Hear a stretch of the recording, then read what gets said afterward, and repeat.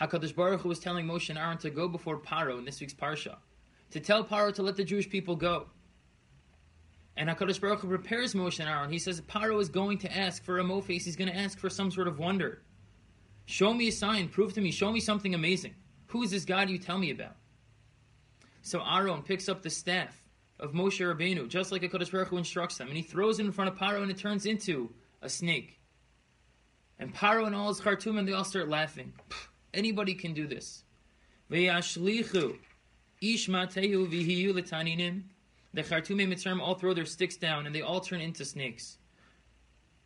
But what are the next words in the Torah? Vayivla mate Aaron es matosam. That the stick of Aaron swallowed up their sticks. The Sfas Emes is a beautiful diak. My Rebbe Moshe Benovitz once showed this to me many, many years ago. The Sfas Emes says that it wasn't the snake of Aaron and Moshe that swallowed up the other snakes, but rather it was the stick of Moshe and Aaron that swallowed up the sticks of the Khartoumei Mitzrayim. Says the Sfas Emes a beautiful idea. So often in life, the beginning of our journeys, we seem lifeless. No chiyus, no attraction to ruchnius. We're lifeless sticks. And then all of a sudden something happens, some experience. It could be yeshiva, it could be seminary. It could be a shir we once heard, it could be a kumzitz. It could be a conversation with a rebbe, some sort of role model. Something happens to us, and all of a sudden we're hooked. We want chiyus, we want ruchnius, we want to connect to HaKadosh Baruch Hu. But then something happens. For whatever reason, we lose steam.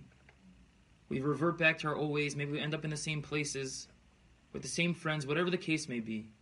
And we lose that chiyus, we lose that inspiration, and that cheshek, that desire for ruchnius. Says the Sfas Emes, we have to remember, even if we turn back into sticks, so to speak, we think we don't have that chiyus anymore. We're lifeless sticks. We have to remember we're a snake. We have to remember we have that chiyus. We have a chelek elokah. We have an neshama inside of us. No matter what's going on, no matter where we are, we always have that chiyus inside of us. We have to connect to that chiyus. We have to cultivate that chiyus. Even when it doesn't seem like there's a whole lot of chiyus inside. Recognize that it's always there. Do whatever we can to connect to it. And through that, we'll be able to connect to HaKadosh Baruch Hu.